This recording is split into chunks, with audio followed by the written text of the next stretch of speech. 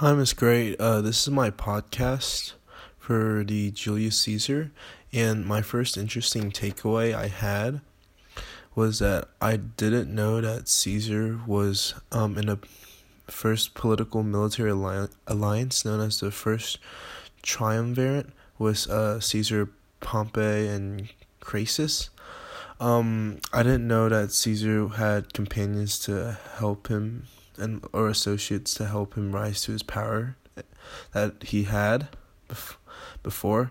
I also didn't know that Caesar was killed by his friends.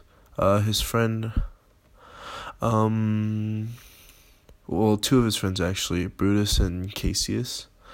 I didn't know he was betrayed by his own people, and he only had 1 year to serve. My other interesting takeaway was about Shakespeare, and I read the book Romeo and Juliet. We went through the project in humanities, but I didn't know that Shakespeare wrote 37 plays throughout his life, and I didn't know that he helped build the famous Globe Theater. I also didn't really know, and I was shocked that he was accused of plagiarism in the 19th century, which was over 200 years ago. So I don't know how someone could call something plagiarism after that much time. Thank you for listening to my podcast, and yeah.